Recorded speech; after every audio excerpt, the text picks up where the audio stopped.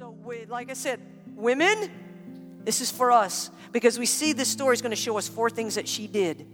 No matter where you are in life, no matter if you've done them or haven't, start now, and it'll make a difference in the world that you live and the blessing and the impact that it'll have on the lives that God has given you. The very first thing that she did and implemented in her life was God's presence. God's presence was implemented in her life. Elisha represents the very word, power, and presence of God. The woman teaches us the importance of God's divine influence in a child's life. So there's things that you do. That's one thing for me to say, hey, you need the presence of God. That's one thing. But there's an important thing for us to learn about what we do with the presence of God. The very first thing she did was she prepared a place for God's presence. Psalm 127 says this, unless the Lord builds the house, they labor in vain who build it. This is talking about parenting. Unless God is in the center of the house of your life, your labor, what you're doing, is in vain. See, Elisha moved from being an acquaintance, okay, let me help you, from just saying prayer at dinner time. I mean, we had some powerful testimonies on Wednesday night. And let me tell you, the one theme of the testimony that was given was this. It went from God being someone that was just around their life, where there was a religious act, to a true relationship with God.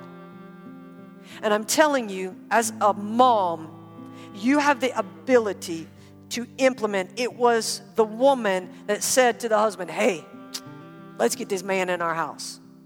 Let's not have him just pass by. Let's just not say a prayer at dinner time. Let's just not maybe just go to church on occasion or just kind of have God be a little bit in our lives. Let's just move him in the house. Because there's a powerful thing that happens when we implement together as a couple the presence of God in our lives and in our children. I can give you statistics that show you the difference that God makes. The difference that God makes. He's called you to prepare a place for the very presence of God.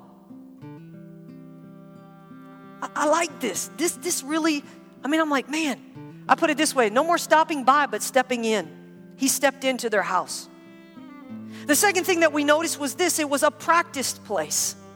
It's not just prepared, it's practiced. Deuteronomy 11:19, I love this scripture. It says this, it's talking about parenting. You teach them diligently to your children, impressing God's precepts on their minds and penetrating their hearts with truths. Speaking of them, watch this. How often? Speaking of them, when you sit in your house, when you walk along the road, and when you lie down, and when you rise up. Always practicing, taking God and putting him in the middle of your life. See, you begin to practice the Word of God. You begin to let them take the Word of God and apply it. And she got this guy in the house, and you bet that little boy was around it. And because she was prepared a place, and then she began to practice that place, the promise of God came to her life. And the greatest gift that you can give your children is to teach them when God's in the center, you get God results.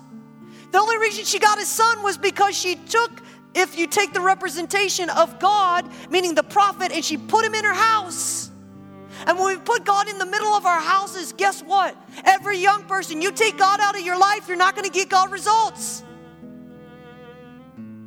You put God in the middle, you're going to see God results. And her son, every time she looked at her son, she knew it was a result of taking God and putting him in the center of the house and honoring him and reverencing him and practicing day after day after day that our house is open to you. And if your house is open to God and he comes in and he moves in, you're going to get God results.